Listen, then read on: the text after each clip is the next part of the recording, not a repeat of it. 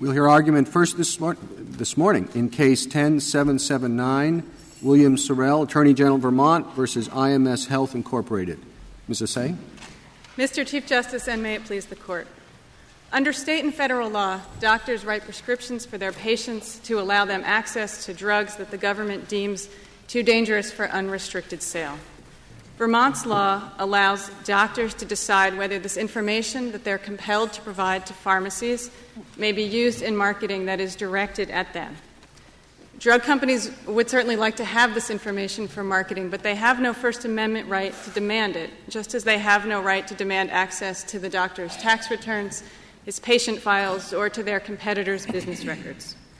Vermont's law does not regulate the content of the marketing pitches and the advertising that drug companies provide about their products or their competitors' products. It regulates access to this information that's created in a highly regulated regime of prescription drugs and in the context of the doctor-patient relationship. The purpose is to prevent sales representatives from contacting particular physicians, right? I disagree, Your Honor. The purpose of the statute is to let doctors decide whether sales representatives will have access to this inside information about what they've been prescribing to their patients. And what the record shows is that what drug companies do is track and monitor doctors very closely to watch when they switch drugs, to watch the trends by which doctors prescribe, by gender, by age, and all that information is used to target and to direct the marketing projects of But they could use it for other purposes, right? The pharmaceutical manufacturers? Yeah, right. Under this statute, they may use it for some limited purposes for So what the trials. Chief Justice suggested is right, that the purpose is to stop them from using it in order to market their drugs. The purpose is to allow doctors to decide whether the That's right. information should be available. Well, that's right, but that is an impediment to their using it for the marketing of drugs. You're placing that impediment on it. Isn't that the obvious purpose of it? I mean, it doesn't necessarily make it bad, but let's not quibble over what the purpose is. As with any information that might inform a marketing campaign, not having the information may be make their marketing less effective or make it different. That's the purpose of it, to prevent them from using this information to market their drugs. Again, Your Honor, the purpose is to allow doctors to make the decision, and doctors may want to allow its use or not allow its use. But it's only the law for that use that you interpose the requirement that the doctor consent. For all other uses, you don't require the doctor's consent, right? The consent requirement in this statute goes to the use for marketing and also to the sale by the pharmacy. Oh. And that sale may be for other purposes as well. So there's a consent requirement. Any of the other uses, like for insurance purposes, cases where the pharmacist is paid for giving out the prescriber information. Here, what they call data miners are paying the pharmacist to get this information. In the case of others who have access, do any of them also pay the pharmacist?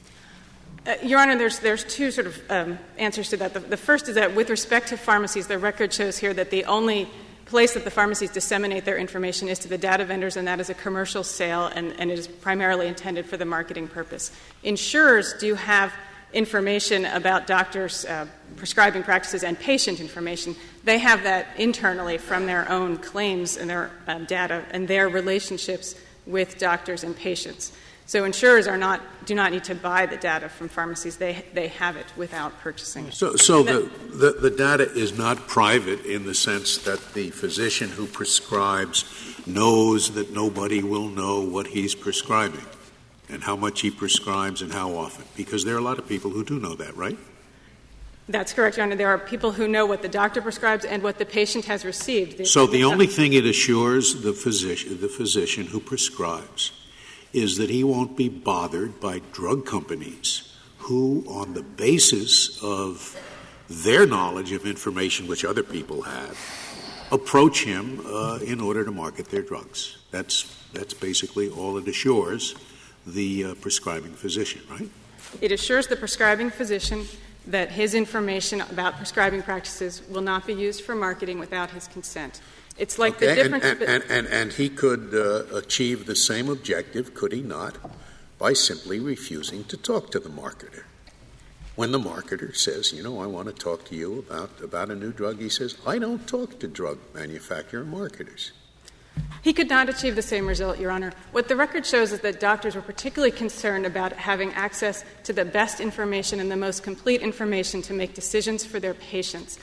And this data, as was discussed by Dr. Grande below, by Dr. Kesselheim, by Mr. Arhari, the former sales representative, they all discussed how the data ends up being used to filter the information that doctors receive. One of the respondents argues that the statute would permit and does permit the use of this information for what they call a counter-detailing effort. Is that correct? It is not correct, Your Honor, to the extent that respondents have suggested that Vermont's academic detailing program, which is called the Evidence-Based Education Program, uses this data. Well, that wasn't really my question. My question was, does the statute permit it? If Vermont wanted to do that, the University of Vermont or some other entity wanted to do that, would the statute permit it? Well, the statute would not permit the sale for that purpose, which is a separate provision of the statute, because academic detailing is not an exemption. There would also, and then the question of whether the information would be available would default back to the pharmacy board rules. Could the data be sold to a university for research purposes? The university said, we really want this data to do some research. Could the data be sold to the university for that purpose? Yes, Your Honor. The statute does permit it to be sold for healthcare research. All right. Could the researcher then have a profile, a data bank, that is very helpful to the general public and sell that to the general public, to the newspapers and so forth? We do not believe so, Your Honor, because of the background regulations that govern this information, including Pharmacy Board Rule 20, which we cited at page 4 of our brief, which also places restrictions on disclosure of patient and practitioner. No. It's sold to the researcher. The researcher then comes up with a design or database that is very fascinating for a number of reasons. Can that researcher sell it to the New England Journal of Medicine? I'm not sure if I understand whether the question is about the data itself or results drawn from the data, but to the extent that the statute allows the sale of the data for research, the restriction on the other uses would accompany the sale. And would you clarify and answer? I'm not sure in my hypothetical, what would happen? If the pharmacy sold... Pharmacy sells to the researcher. Right. If that the researcher is at the university. The researcher has a data bank or has some results that are very fascinating. The researcher then wants to sell that to the New England Journal of Medicine. What result under the statute? The statute would have required the pharmacy to prevent the further dissemination of the data except for healthcare research. You answered my question earlier that they don't sell it to anyone else. That's why I was trying to clarify your answer to Justice Kennedy, because you told me the only sale, the pharmacists, they sell this to the data miners. They do not sell it to the other people. But now you're answering Justice Kennedy's question. Yes, they sell it to the university. I apologize, Your Honor, if I was not clear. As a factual matter, we know absolutely that the pharmacies do not sell it to researchers. I had understood this to be a hypothetical if they did. But as a factual matter, they do not. How does it increase the prescribing physician's right of privacy that the data about his prescribing can only be given away but can't be sold? Does that make him feel happier about his privacy? What it allows the doctor to do is to avoid an intrusive and invasive marketing practice. He can do that by saying, I don't want to talk to you. The doctor can shut off any communication and any information from the pharmaceutical companies by slamming the door on the detailers. But that's not necessarily in the interest of doctors or patients. And that may well be, but then don't tell me that the purpose is to protect their privacy. Now you're arguing a totally different purpose. It makes it easier for the physician to cut off approaches by drug companies that want to sell drugs. If that's the purpose of the statute, it's quite different from protecting his privacy. His privacy isn't protected by saying you can't sell it, but you can give it away. Your Honor, I think the legislature here was using privacy to refer to the autonomy interest that everyone has to some degree in controlling the flow or the use of information about them. And this Court recognized in the Reporters Committee case in the FOIA context that there was a privacy interest in the aggregation of information on an FBI rap sheet, even though that would assuming there's some form of privacy that relates to not being harassed, because there's certainly legislative record of doctors or groups of doctors testifying to feeling harassed by detailers. If Thompson requires a less restricted method, why does this have to be an opt-in rather than an opt-out? Because isn't an opt-out, I call up and say, I don't want you to have this information. So isn't an opt-out less restrictive? An opt-out would not protect the privacy interest as much because it would assume that doctors want to consent. I would like to say that here the statute is... But given the restrictions on speech, why is that a bad thing? Meaning you don't really intend to tell us that the state couldn't and wouldn't, just like we got all of that advertising relating to the opt-out on telephone solicitations. Virtually every American knew they could do it if they chose. Maybe some didn't, but a vast majority did. You can't really say Vermont's incapable of telling doctors in a mailing or in some public professional magazine, if you want to opt out, here's the number?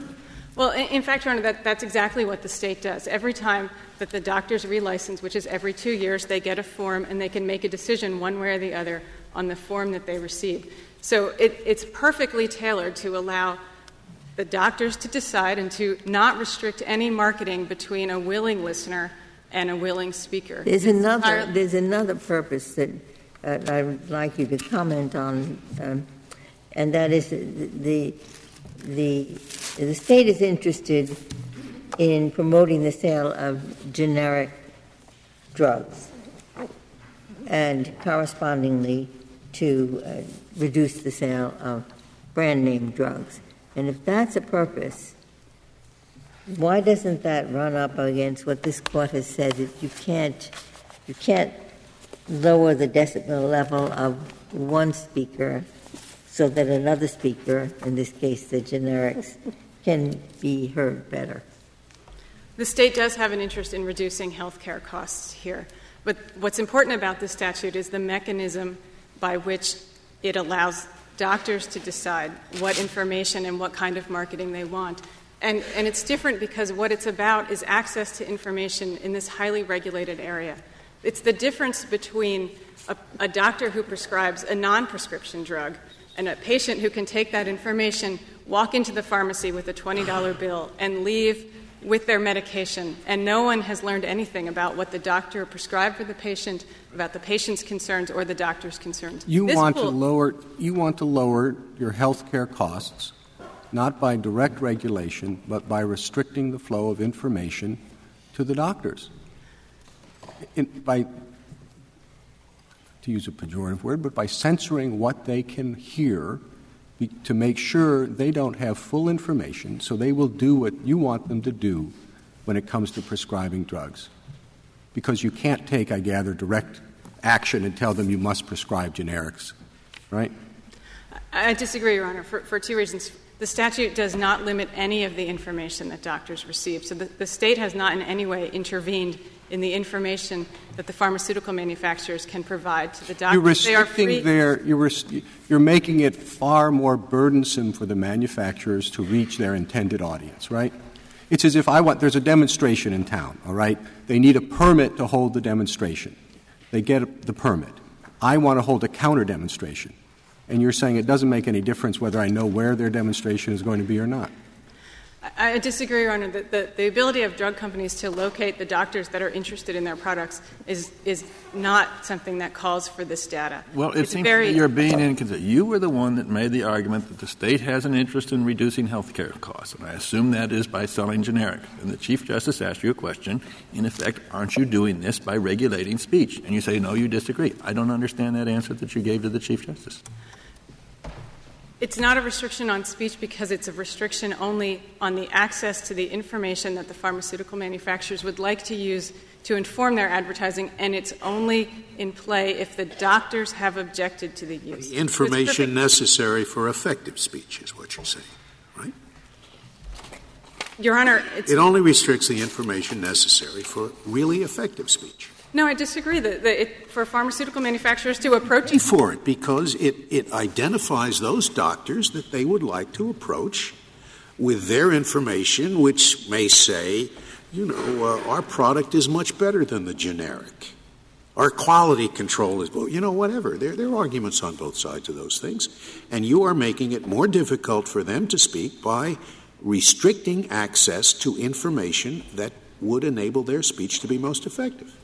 And their speech would be more effective if they had access to patient information, if they had access to the competitors' trade secrets. There's certainly other information available that they would like to use in marketing, but is not available to them by law. And it's our position that in the same way, they do not have a right to demand access to information about the doctor's prescribing practices without his consent. If there are no further questions. Well, we'll give you — we seem to have questions. We'll give you additional time for rebuttal, so you don't worry that we're cutting into that. But you're making a judgment about whether or not their speech will be as effective or not. Don't you think they're the ones who are entitled to make that judgment? It doesn't mean that you're right or wrong. It just means that we would not rely on your determination that their speech is just as effective. They're the ones doing the speaking, and they think it's not. Again, Your Honor, I don't think we disagree that the pharmaceutical manufacturers consider this information useful and helpful in targeting their marketing campaigns. The issue in this case is whether their right trumps the right of the doctor. And if you go back to the source of this information, to the underlying transaction, the doctor prescribing the drug for a patient and the pharmacy dispensing it, the doctor and the pharmacy have the same stake in that transaction. And until this point, the pharmacy has had complete control over whether the information gets sold into this commercial stream for marketing use. And all the statute does is put the doctor in the same place as the pharmacy in terms of deciding what further use can be made of the information. Could I ask you this question? Do you agree with the Solicitor General's interpretation of the statute? Yes, we do, Your Honor. Did you make that argument below? Is that a change in your position? It is not a change in our position. It is not an issue that was pressed below because of the facts on the ground. There is only one transaction here. There's a sale from the pharmacies to the vendors for these commercial purposes. But isn't this inconsistent with what you told the Court of Appeals? In our Court of Appeals brief, for example, at page 29 to 30, we describe that sentence of the statute as restricting both the sale of the information and the use for marketing. So you're representing to us that you told the Court of Appeals the statute should be interpreted as the SG is interpreting it here. That's your representation? It is my representation that we did not say anything contrary to that, Your Honor, and that it really was not pressed below. So I would not say that we, in our briefs below, fully laid out the position as the SG has, but we cannot disagree. That's an important position. If that indeed was the meaning of the statute, you should have told the Court of Appeals, don't you think? Is it enough to say we didn't say no? You should have said yes. You should have said this is what it means. And again, Your Honor, if I point also to pages 47 to 48 of our Second Circuit brief, we did frame the issue as whether there was a right to buy and sell prescription records. The issue has always been in the case, but again, the facts on the ground, there's only been this one transaction, and that really was what we were litigating Well, about. The Court of Appeals on page 22A of the petition, summarizing what it understood you to be arguing, says the statute only imposes restrictions on the sale or use of such data for marketing or promoting a prescription drug. That was an inaccurate characterization of the Second Circuit did not understand your argument? Again, Your Honor, I don't think that the argument was really framed clearly below, but we did not. Please answer yes or no. If you're changing your position, you're changing your position. It seems to me this is an important point. And if the Second Circuit based its decision on a misunderstanding of Vermont's interpretation of its own statute, I would think you'd at least bring that out in a petition for rehearing. I understand, Your Honor. And you did not. We did not. And could you explain how you're going to interpret your statute going forward and apply your statute going forward?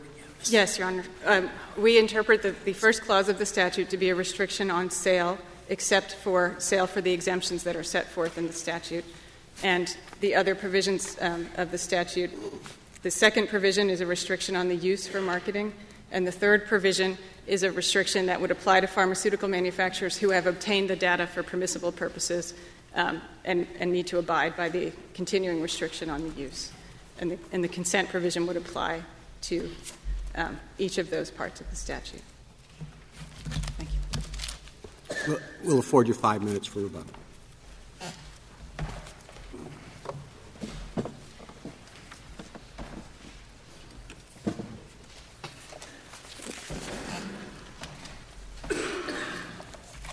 Mr. Kneedler. Mr. Chief Justice, and may it please the Court, the Vermont statute protects important interests that the Vermont legislature could recognize in physician autonomy and control over information that concerns them.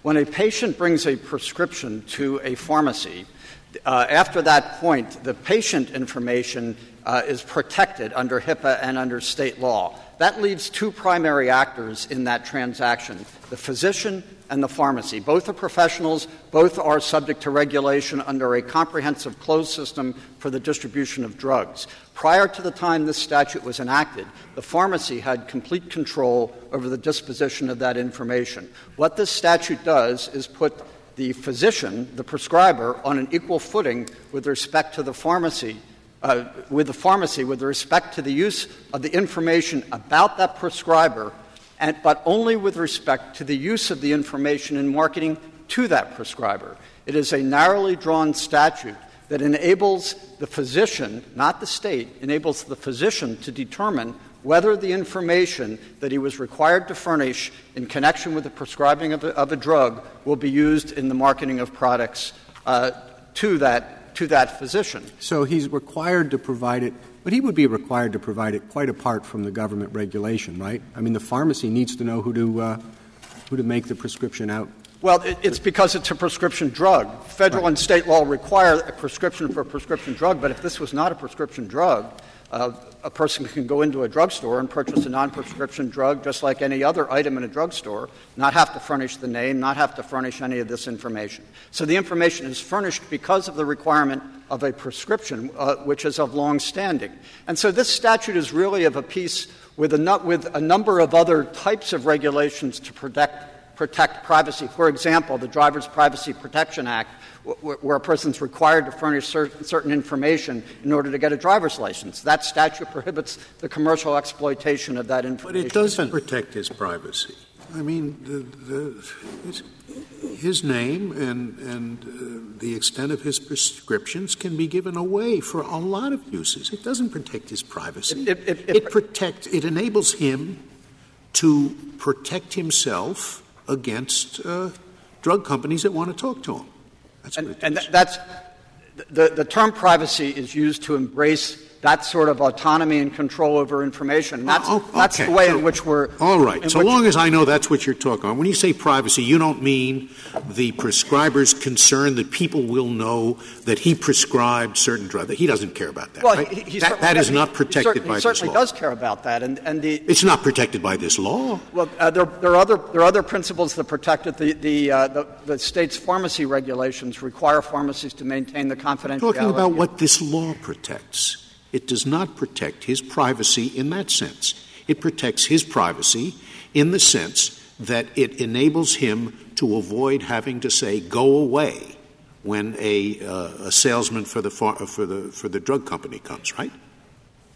Yes. Well, it's a lesser version of that, a less restrictive version of that, because it doesn't put either the pharmaceutical company or the physician in the position of an all or nothing situation. What the law allows is the physician to say, you can come visit me, but I don't want you to use this information that has otherwise been kept confidential under pharmacy rules to market to me. That enables the physician to choose to have what the physician may see as a more objective presentation. If the physician wanted it doesn't even protect his privacy in the sense that it enables him not to have to say "go away." It doesn't even protect that. He will still have to say that if the drug company approaches him without having this information. If he doesn't want to talk to the detailer at all. Right. But what this allows for. Physicians see value to this, but what this allows for is for the physician to say, I don't want my information to be used by this drug company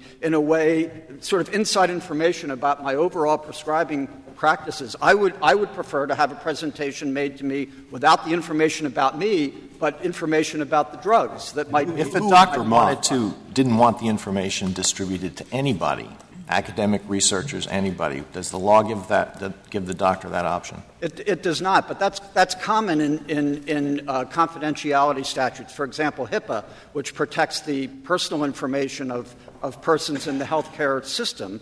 That information can be used and, frankly, would have to be used, for example, for paying insurance claims. The insurer needs to know what prescriptions or what other medical services might have been provided. The same thing with respect to insurers controlling their costs because there are formularies and preferred drug lists. And so people in that position necessarily have to be able to use prescriber information in order to find out whether something was suitably prescribed under the preferred drug list. So I thought our precedents indicated that it's problematic for the state to make a determination about what uses information can be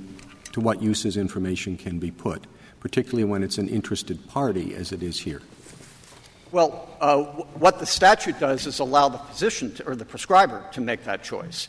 It's information about the prescriber that the prescriber was required to furnish in connection with issuing a prescription. I thought you told me that this doesn't protect physician privacy to the extent of saying this information can't be used for academic purposes, even if you, the physician, don't want it to be used for those purposes. Right. And again, that's true in a variety of... So the physician doesn't get to decide for what uses the information can be put. Not altogether, but that doesn't mean that there is no confidentiality interest or no autonomy or control interest, because a physician practicing medicine knows that his patient's insurer is What if the statute said this information can be used for any number of purposes, except not for anybody who's going to criticize the state of Vermont? No, that would not be permissible. It would not be germane. This information cannot be used for any purposes. Can be used for any purposes, except a purpose that will make things more expensive for the state of Vermont. Well, I mean, that's a very broad goal. I mean, here what the state has done is put the control in the physician, who is a critical player in the delivery system. So it's narrowly tailored to the physician's use of the information about him in connection with how he will be approached. It's also important to recognize that this is very different from the general advertising cases this Court has had under the commercial speech doctrine. This is not public advertising. This, I think, falls into the camp of Dun & Bradstreet, where you have a targeted, limited business audience, a really one-on-one. It's not radio or television advertising. It's one-on-one advertising in which the public interest is much more limited, and it's one-on-one with respect to the very person whose information was first furnished by the physician to the pharmacy. So that's because the pharmaceutical company deems this to be the most efficient. What you're saying is that the state can prohibit the most efficient sort of speech, whereas if it just had general dissemination which didn't serve any particular purpose, that would be all right. But if it becomes focused and important and effective, then the state can prohibit it. It's allowing the other person to that representation visit to decide whether information about him, not other information, about him, will be used in that situation. It's very much like a do not call statute or a do not mail statute, in which people have the right to say, do not contact me for commercial information, except this one is more limited. This one says, do not use information about me to contact me. I don't like to be bothered by people knocking on my door saying, sign this petition. Can I, and to protect my privacy interests, can I prevent that as a general matter? No, but you could post a sign saying no solicitations, and I think under this Court's cases that sort of protection. Can the state enact a law that say petition signers cannot approach somebody unless he has given his prior consent? No, but I think the state. Of course not. But I think the state could enact a law that said if someone posts a sign saying do not approach me, do not knock on my door for this purpose. The doctors can do that if they don't want to talk to them. If they don't want to talk at all. But this is addressed to a more limited problem and therefore is more narrowly tailored, which is that what the pharmaceutical company can't do without the physician's consent is to use information that was gathered about that very individual to approach him. It puts the physician on an equal footing with the pharmacy at the beginning of the stream of commerce. It puts the physician on an equal footing with the pharmacy or the pharmaceutical company at the other end by saying, I'm going to keep that information about me to myself if you are approaching me. Mr. Kneedler, in most of our commercial speech cases, there has been a commodity. Here, it's a record maintained by the pharmacist. We think of the pharmacist as selling the brand name or the generic name, but whose list is this? Whose record is it? Is it the pharmacist's record, the way goods stock and trade would be? Answer the question. It is in the possession of the pharmacy, but what the state has done is to legitimately recognize that the physician has a stake in some of the information on that list. And in that respect, the list is a commodity. The state is regulating its commodity aspect, not its communicative or expressive aspect in this statute. Thank you, counsel. Mr. Goldstein. Mr. Chief Justice, may it please the Court, good morning. You will want to have available to you the red brief of IMS Health Incorporated, which in its appendix reproduces the statutes and findings. And the reason we have to look at the statutes and findings in this argument is because the case can't be decided as a matter of absolutes. We know that statutes like HIPAA do protect private information in third parties' hands, and they're constitutional. On the other hand, we also know that a governmental restriction on the use of information could be used to distort the marketplace of ideas. So the case is going to have to be decided somewhere in the middle, and in order to do that, we're going to have to figure out where in the middle Vermont ended up. Now, in doing that, I want to clarify, I think, three things in the questioning of the first half hour. They are about what the practices are at issue here, what this statute does, actually what's the rule, and why is it that Vermont did it. So as to Justice Ginsburg's question, are there other sales? The state gave you the correct answer that the pharmacy companies don't sell to researchers, but that's somewhat misleading. They sell to us, and we sell to the researchers. We sell to the government, the intermediaries like IMS Health. That's because we're the aggregator. So it is not correct to say that the only sale is for pharmaceutical marketing. Second, on the important question of what this statute... I asked you whether there sales to any other entities. Yes, I said the state gave you the accurate answer, but the implication of the answer, I think, was not quite correct, because there are sales for purposes other than for marketing. But if this is a general sale provision, then that would include those sales that you're talking about. It would not, because the point would then, and I'll come to the statute in a minute, because all the exemptions, right, so there's a debate that Justice Alito focused on about what does the statute mean, and I do want to turn to that in just a second. But to jump ahead to your question, Justice Kagan, assume that it's a general sale prohibition. Then there are all the exemptions, and the exemptions take all of these other uses out from the sale prohibition. For academic research, to go to the government, and for clinical trials, for healthcare research, those are all exempted from the general sale prohibition. So let's turn, if you don't mind, to what it is that the statute actually does. It is an important point. First, I am going to come to our brief, but I just want to read something. For your later reference, I'm going to have been reading from page 42 of Pharma's brief. And this is what the state told the Second Circuit. Quote, data vendors may continue to acquire, edit, and sell this information to whomever they choose, so long as that person does not use the information for detailing. In turn, the Second Circuit... What was your page again? Sorry, that's going to be from the Pharma brief, the other red brief at page 42 at the top of the page. So, to whomever they choose, so long as that person does not use the information for detailing. The Second Circuit said, okay, you're the state. Here's how we understand the statute. The statute only imposed, quoting, again, this is from 22A. It's the language that Justice Alito quoted. The statute only imposes restrictions on the sale or use of such data for marketing or promoting a prescription drug. So that's what they understood the statute to do.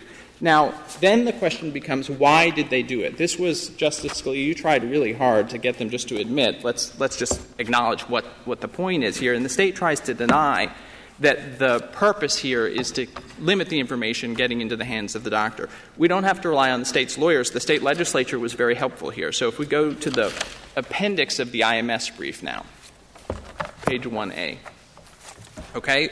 Right at the top, the state says their goal is, this is finding number 1 at the bottom of it, containing healthcare costs.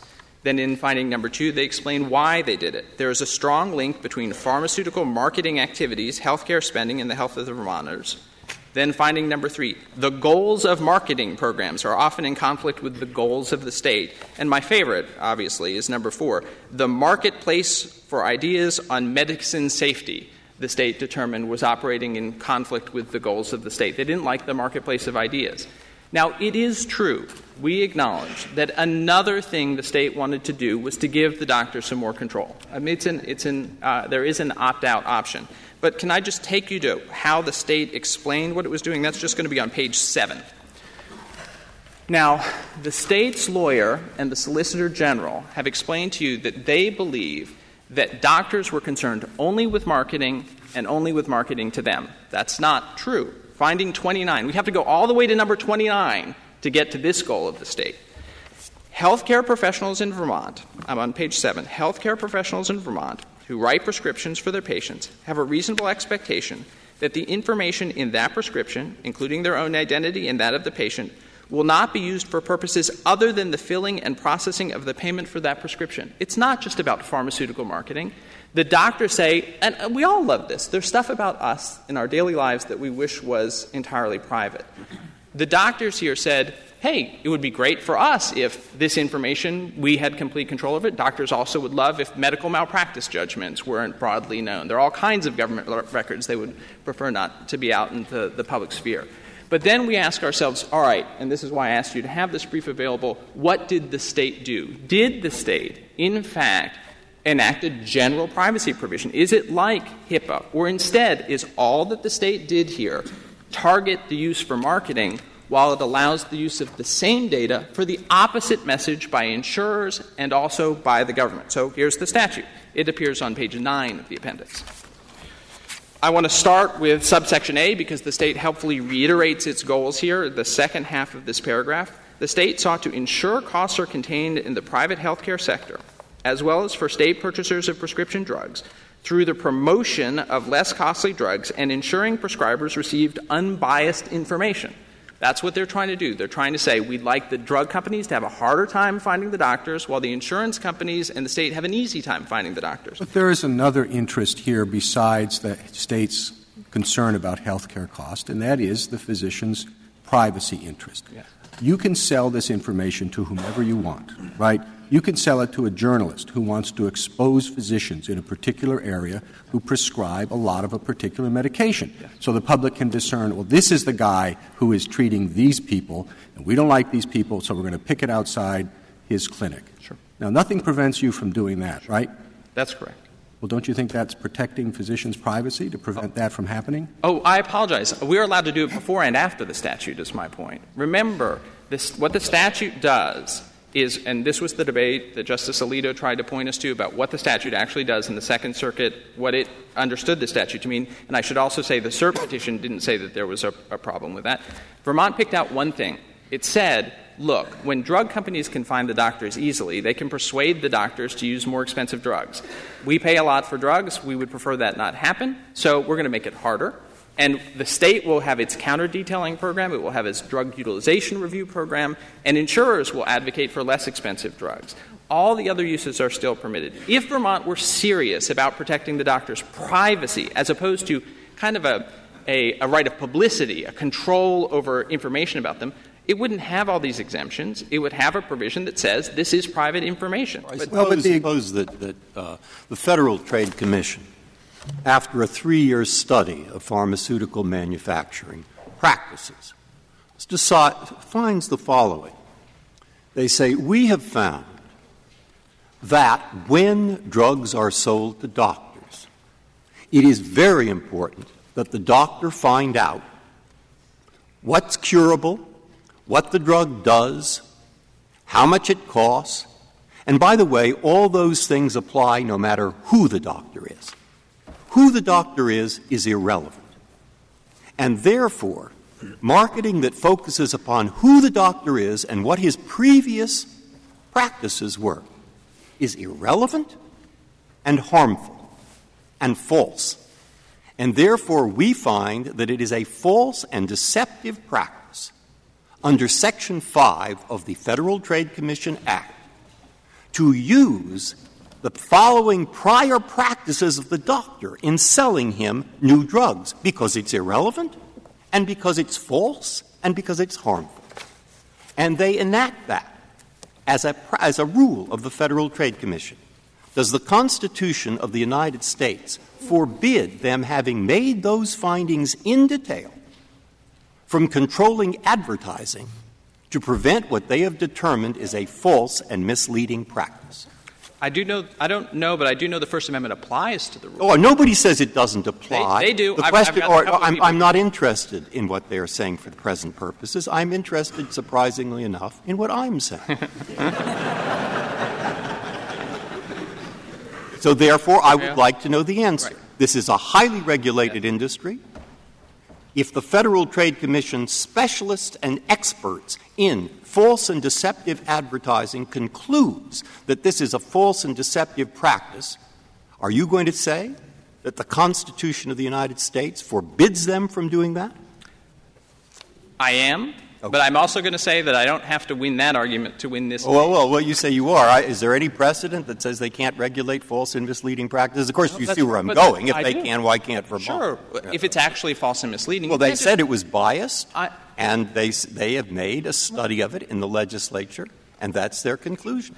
I don't think that the government can say that because speech is so influential, it's false and biased. But I will say, Justice Breyer, in my defense, that I don't take bias to mean false. Bias means one-sided. Yes, that's exactly right. And what we like is the true facts only on one side and not the other. Right. All right, but now this case has not been argued as a case restricting false advertising, has it? No, it's a case about restricting true advertising. Can I just make one point really quick? And that is, you dissented in Thompson versus Western States, and your dissent in that case says these are drugs, the compounded drugs there, that have not been approved by the FDA, and I'm very concerned that you're evading the FDA regulatory requirements about truthful advertising. These are the opposite drugs. These are the drugs that all the messages that are being conveyed here have been pre-approved by the FDA. This is truthful and accurate speech, and the state only wants one side of the debate to get That's where I was going. Okay. I chose an example that's beyond your case. That's why it's called a hypothetical. All right, but that's why I wondered how you'd respond to that. So I thought that was one that was going to be obviously constitutional, but you're going to stop me there. So what I want to say is, how is this different? Sure. And I suppose I don't know the extent to which this does or does not promote unbiased information from going to the doctors. And isn't that a matter for the doctors themselves and the Vermont legislature rather than this court to decide? Sure. A couple of things about that. First, as I said, these are messages that have been cleared by the experts. The FDA has to review all the detailing communications. Second, the doctors do get to say, I don't want you to come visit me. They do that all the time. My dad's a doctor. He doesn't visit with detailers. This is instead a rule about whether you can talk about someone, not talk to someone. The drug companies and the intermediaries are talking about about prescriber practices, and you can decide who you want to try and approach. There's nothing alleged to be false or misleading. Third, the way the First Amendment works in the marketplace of ideas that so upsets Vermont is that both sides get to tell their story, right? The thing that is supposed to be biased here is that the drug companies have too much money. That is not a basis for restricting speech. The way it works is, if the message is accurate, as the FDA has determined it to be, the drug companies can go make their pitch. Vermont can come along and make the opposite pitch. Terrific. So can insurance companies. But what you can't do is have a rule that says one side is going to have a much harder time getting to their audience. Mr. Goldstein, I understand your argument, and I have a difficulty. Today, with the Internet and with computers, there's virtually no privacy individuals have. any transaction you do could be spread across the world instantaneously. And for the longest time, catalogs would sell your name and address to other catalogers, and if you bought one product from one company, you'd get 1,000 catalogs from 50 million others. Today, the industry is policing that, in part to get the state not to intercede, by giving you an opt-out option. And so if you're a consumer who doesn't want 1 million catalogs, the industry is giving you the right to opt out so they don't sell your address. If there is, as I see, some interest that the state legitimately has in protecting that part of the public who says, I entered into this transaction, I didn't really want you to sell my name, I didn't want you to do other things with it, all I did was this transaction. Why can't the state say, there is a difference in my mind between an opt-in and opt-out. Why can't the state say, your desire to enter a transaction in which you're doing just that transaction and not others is something we can protect? It can. And let me explain why it is that rule, and let me typify it for you. There is a pending bill in the Congress called the McCain-Carey Consumer Protection Act, and it does what you're talking about. It says we're not just going to leave this to the industry. We're going to have a set of governmental rules. Let me distinguish that bill from what goes on under Act 80. What that says is that if you are a consumer and you engage in a transaction, you have the right to opt out of any unauthorized uses because it's just between you and the business, right? So there are three differences between that and this. The first is the structure of the statute. That's not what this statute does. This statute says every use of the information is just fine, except this one that allows one speaker who we don't really like to go out and convey its message. The second difference is the public importance of the speech involved. What that consumer information would be used for is to make some random consumer pitch to you or about you. This is information about life-saving medications where the detailer goes in and talks about double-blind scientific studies that are responsible for the development of drugs that have caused 40% of the increase in the lifespan of the American public. So there's a tremendous difference in the public importance. The third is the fundamentally different nature of the privacy interest. Unlike your consumer transaction over the Internet, this is a doctor. You can call up any doctor's office and find out what their prescribing practice is. It's part of their business. Imagine the following conversation, if you will. And that is, and if you want to look for a place in the common law where this comes from, it would be Section 652D of the Restatement Second of Torts. What things are private and what aren't. And it asks whether a reasonable person would be outraged. If one doctor were to say to another one, do you know what? Dr. Smith told people that 3 out of 4 times I prescribe Actifex or as a proton pump inhibitor. Would anybody be outraged about that? No. But if you knew that the company that you bought from on the Internet was selling that information, or if they were giving away private medical information, you would genuinely be outraged. So, Justice Sotomayor, the reason I started this argument about it has to end up in the middle is we know that statutes like that have to be constitutional. At the same time, we know that the government can use controls over information to really distort speech. So the question is, what happens in this statute? And this statute has a structure that's not intended to protect privacy. It would look totally different. I read one of the briefs that pharmacies were not permitting either patients and or doctors to opt out. That if a patient came in and said, I don't want my doctor's information sold, or doctors called a pharmacy and said, I don't want you to sell my information, that pharmacies are not respecting those limitations. So why don't I read this statute as simply doing what the consumer statutes are doing, which is giving people some control outside of the limited transaction that they're engaged in? Sure. A couple of things. Remember, the patients have nothing to do with this. The state doesn't give any control to the patient. That would be true before or after. So we're talking about the doctors. I did concede, when I read you finding 29 at page 7 of the appendix, that this does give a little bit more control to the doctor. I mean, it just does. May I stop you? Would you say that this statute doesn't give the patient any control, but the patient is already taken care of by the federal law? You can't I mean, the patient is protected. The question is whether the physician should be as well. I agree, Justice Ginsburg. Justice Sotomayor, in her question to me, said, why don't I read this as giving – she said that they aren't giving patients options about what happens with this prescription information. My only point was that this statute doesn't change it. You're quite right that our position is no threat to the protection of private health information, which is reasonably regarded as extremely confidential. So on the question of whether it does give some greater control, it does. But the thing you have to focus on here is the line that it draws in when it gives greater control is a line that's intended to discriminate against a speaker. Right? You have to look. I'll give you an example of this. Cincinnati versus Discovery Network.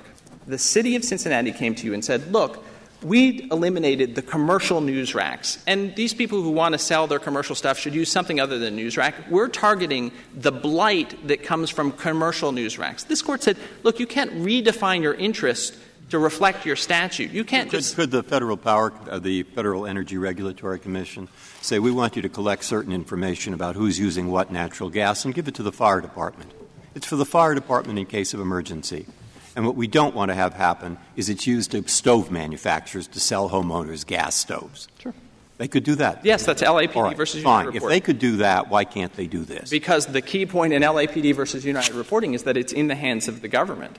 This is information. See, this is information that starts off being collected because the government requires it to be collected. So it's there for that reason, and the government says, we want you to get this information. It's done for this purpose.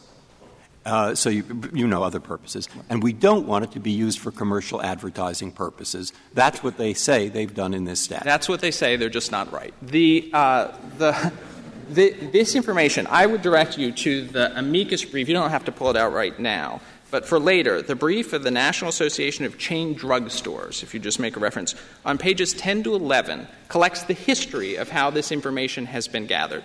And they make the point that the court did in the first 30 minutes, that of course the doctor is going to put his name on the prescription. We have to be able to call the doctor and say, I can't read your handwriting. Suppose you had a statute in which the pharmacy cannot give the information or sell the information to anybody. It must remain with the pharmacy. Yeah.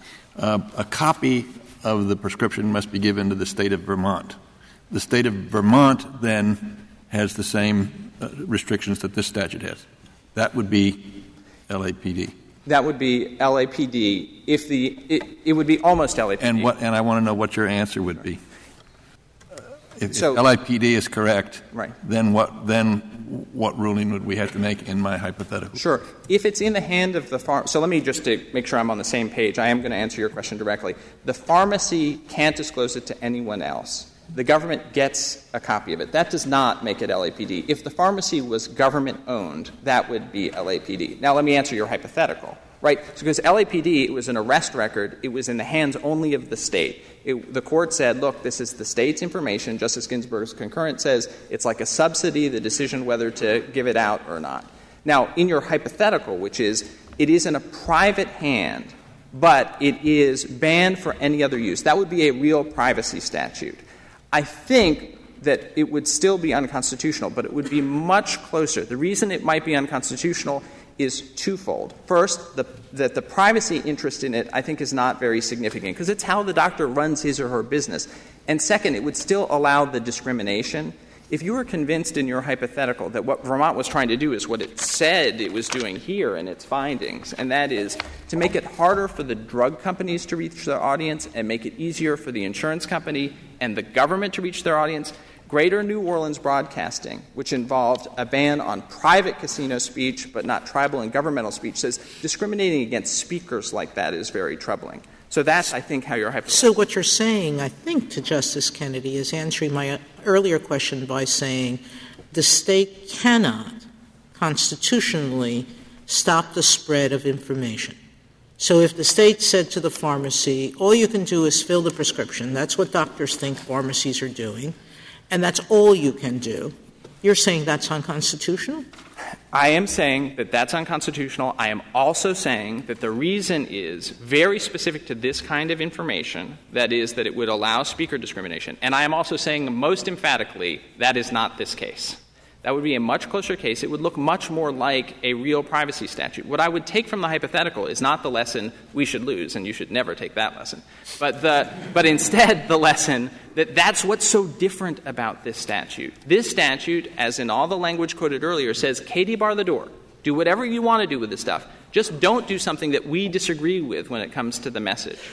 So you are really hinging your argument on the discrimination aspects, that drug companies or detailers are being treated differently than any other user of this information. That is a principal part of our argument. I did say before in describing the Kerry McCain bill that there were three things, not just the discrimination, but the greater public interest of the detailer's speech and the lower privacy interest. So I wouldn't throw those out. Now, can I just preempt an argument that my friend from the state of Vermont is going to say in her rebuttal? And that is, she's going to come and say that, look, the insurance companies are actually paying for the drug, so this exception is not one that's about advocacy. And I just want to make sure we all know ahead of time, because I don't get a sir rebuttal, that that's not accurate. So if you still have the IMS brief with you at page 53 this time. So at page 53, the first paragraph is about the state's own use of this information for a variety of purposes. There is the reply brief for the state introduces a debate about whether today they are using the PI data for counter-detailing. There is no dispute that they use it for other state programs like the drug utilization program. That's the quotes in the first paragraph. But the better paragraph is going to be it's the second paragraph. It starts the statute's parallel formulary compliance exemption. And this paragraph talks about advocacy by the insurance companies. So it's not just that the insurance company says to the doctor, I'll pay for $5 for this drug. But the insurance companies take PI data under the exemption in the statute, go to doctors and say, we really think this cheaper drug would be better. That is straight-out speaker discrimination. So we quote Colassa, insurance companies are using physician-identifiable information to call physicians, to try and get them to comply with formularies, to try to get them to change their prescribing in a way that may or may not be in the patient's best interests. This is a further quote, in just the last couple of years, there has been an amazing increase in the amount of information provided by payers. Insurers that will send scientific documents to physicians, I've rolled over to page 53, will call when physicians are prescribing too much or too little of a product and provide them with information. It goes on and on, virtually several times a day. So that is the message that I would take away from the argument, and that is we are emphatically in favor of the constitutionality of HIPAA, of the McCain-Kerry bill, the things that concern you. You have to decide this case in the middle about what Vermont actually did, and it was unbelievably candid about what it was trying to do. It said the marketplace of ideas doesn't work for us. And so it designed a statute, and you can decide this case very narrowly on the ground that what Vermont did here is it went too far in just saying we're not actually trying to protect privacy. What we're trying to do is give the doctors control when it suits our own best interests. I do want to preempt one other last argument, and that is the suggestion that this isn't paternalistic at all, right? We just let the doctors decide. But the state's goal, what the state is trying to do, is paternalistic. The reason the state picked this one exemption, the reason it picked between these speakers, is because it doesn't want this message to get to the doctors. And if you can keep this... It used to be true there was something called a regulated industry. Yes. And selling was simply one activity among many. Sure. And there were lots of regulations that could be imposed upon selling. Right. Are you saying that all those should be reexamined? I thankfully am not. Here are the cases. This was the argument that was made and rejected in Virginia Board of Pharmacy, which was about a pharmacy rule. They said that it would be unprofessional. Then the Solicitor General, in the person of Mr. Needler, came to you in Thompson versus Western States and said, we need to stop this compounded drug marketing because this is heavily regulated. This is a closed market. And the court said, I'm sorry, no. The nature of a marketplace of ideas is you get to say your piece and the other side gets to say their piece. The FDA heavily regulates this area. The information is perfectly accurate and it's incredibly valuable. You would have no objection, I take it, if there were not the academic exception and if the state didn't push its own contrary program? We would have much less of an objection. And that's no accident. Let me just say this is not a flaw in the drafting. The state really wanted to push its counter message. And thankfully so. This government has a real interest here. Insurers have a real interest here. But so does the other side of the debate. And what the state doesn't get to do is just pick sides and prevent the debate from happening. How would it, if you were truly concerned about physician privacy, Yes. you didn't want people to know that this physician prescribes this drug more often because it tells you a lot about his practice that he may not want known. Sure. How would you write this statute? You would take Justice Kennedy's hypothetical. And I don't think the Court has to confront whether such a statute would be constitutional because it would be very different. Would you remind me what Justice Sure. Kennedy He said the rule is the pharmacy can't give it to anybody. Okay. Who's How about the pharmacy can't sell it to anybody? I don't understand why that protects privacy. That protects against commercialization, but I don't think the government has nearly as much interest in commercialization as it does in actual privacy. That Section 652D of the Restatement of Torts doesn't talk about the outrage of being able to use we have a capitalist economy, and we sell newspapers and books and those sorts of things. Commercialization isn't a bad thing. It's a question of whether privacy is genuinely protected. Could you do it? It's not exactly this case, but just in the abstract.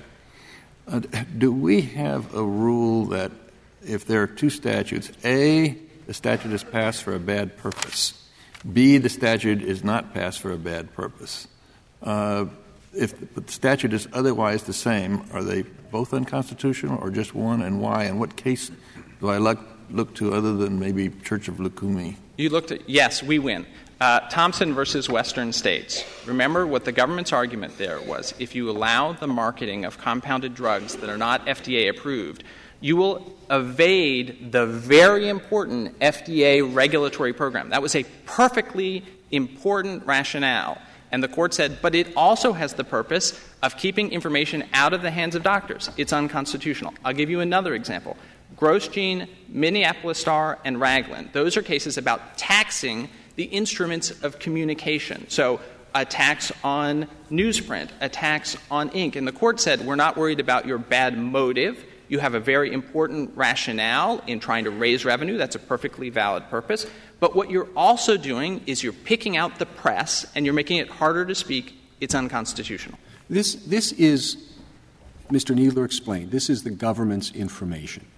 Why can't you wouldn't have to have it if it weren't prescription. It was the fact that it has to be prescribed that requires this information. The government frequently controls the use to which information can be put. It makes me file a tax return, and it doesn't allow, dissemination of that. It restricts it. Right. And presumably it could say that if an accountant prepares my tax return, that accountant can't sell it either. Right. How is this any different? Oh, okay. Two pieces to the puzzle. The first is why can't I demand it from the IRS? Okay. And the second is going to be why can't the accountant give it away? The first one is LAPD, and it's also the same thing is true of campaign finance reports. The government has plenary authority when you give information to the government, what the government then does with the information. The important lesson to be derived from LAPD is that 9 members of the Court seemingly agreed, and I defended the statute in that case. 9 members of the Court in that case agreed that if this had been private reports rather than the government's reports, then the statute would have been unconstitutional. The reason your tax preparer can't give it away, the reason I can't give away attorney-client secrets, the reason that the government is going to be able to tell Internet companies that they can't give away the consumer information is that it's really private. But what if instead the government had a rule that says tax preparers can't give out tax information when it will encourage people to protest against their taxes? But if it will encourage people to comply with their taxes, it's perfectly fine. You can't draw lines that are intended to discriminate against speakers. That's the main principle of our case. Thank you very much. Thank you, counsel. I'm going to say you have 5 minutes.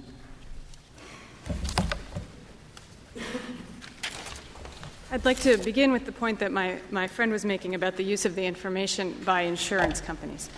Insurers are not similarly situated to pharmaceutical manufacturers. Insurers receive information directly from doctors and patients in the ordinary course of their business, and they use it as part of providing and paying for care to patients. And when my friend described the fact that insurers do that with doctors' information as speaker discrimination, I would like to point out that not only the record but the examples, for example, that Pharma points to on page 12 of their brief show that insurers have patient information for that purpose as well.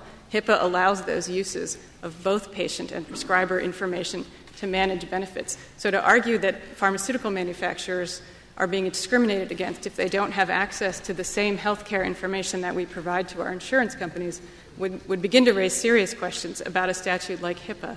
And that just highlights that in this area of private information and information control, that many of these statutes are structured in such a way that there are expected and intended and permissible uses of information and other uses for which people are allowed to have control over the further use of their information. And here we're talking about the control allotted to doctors.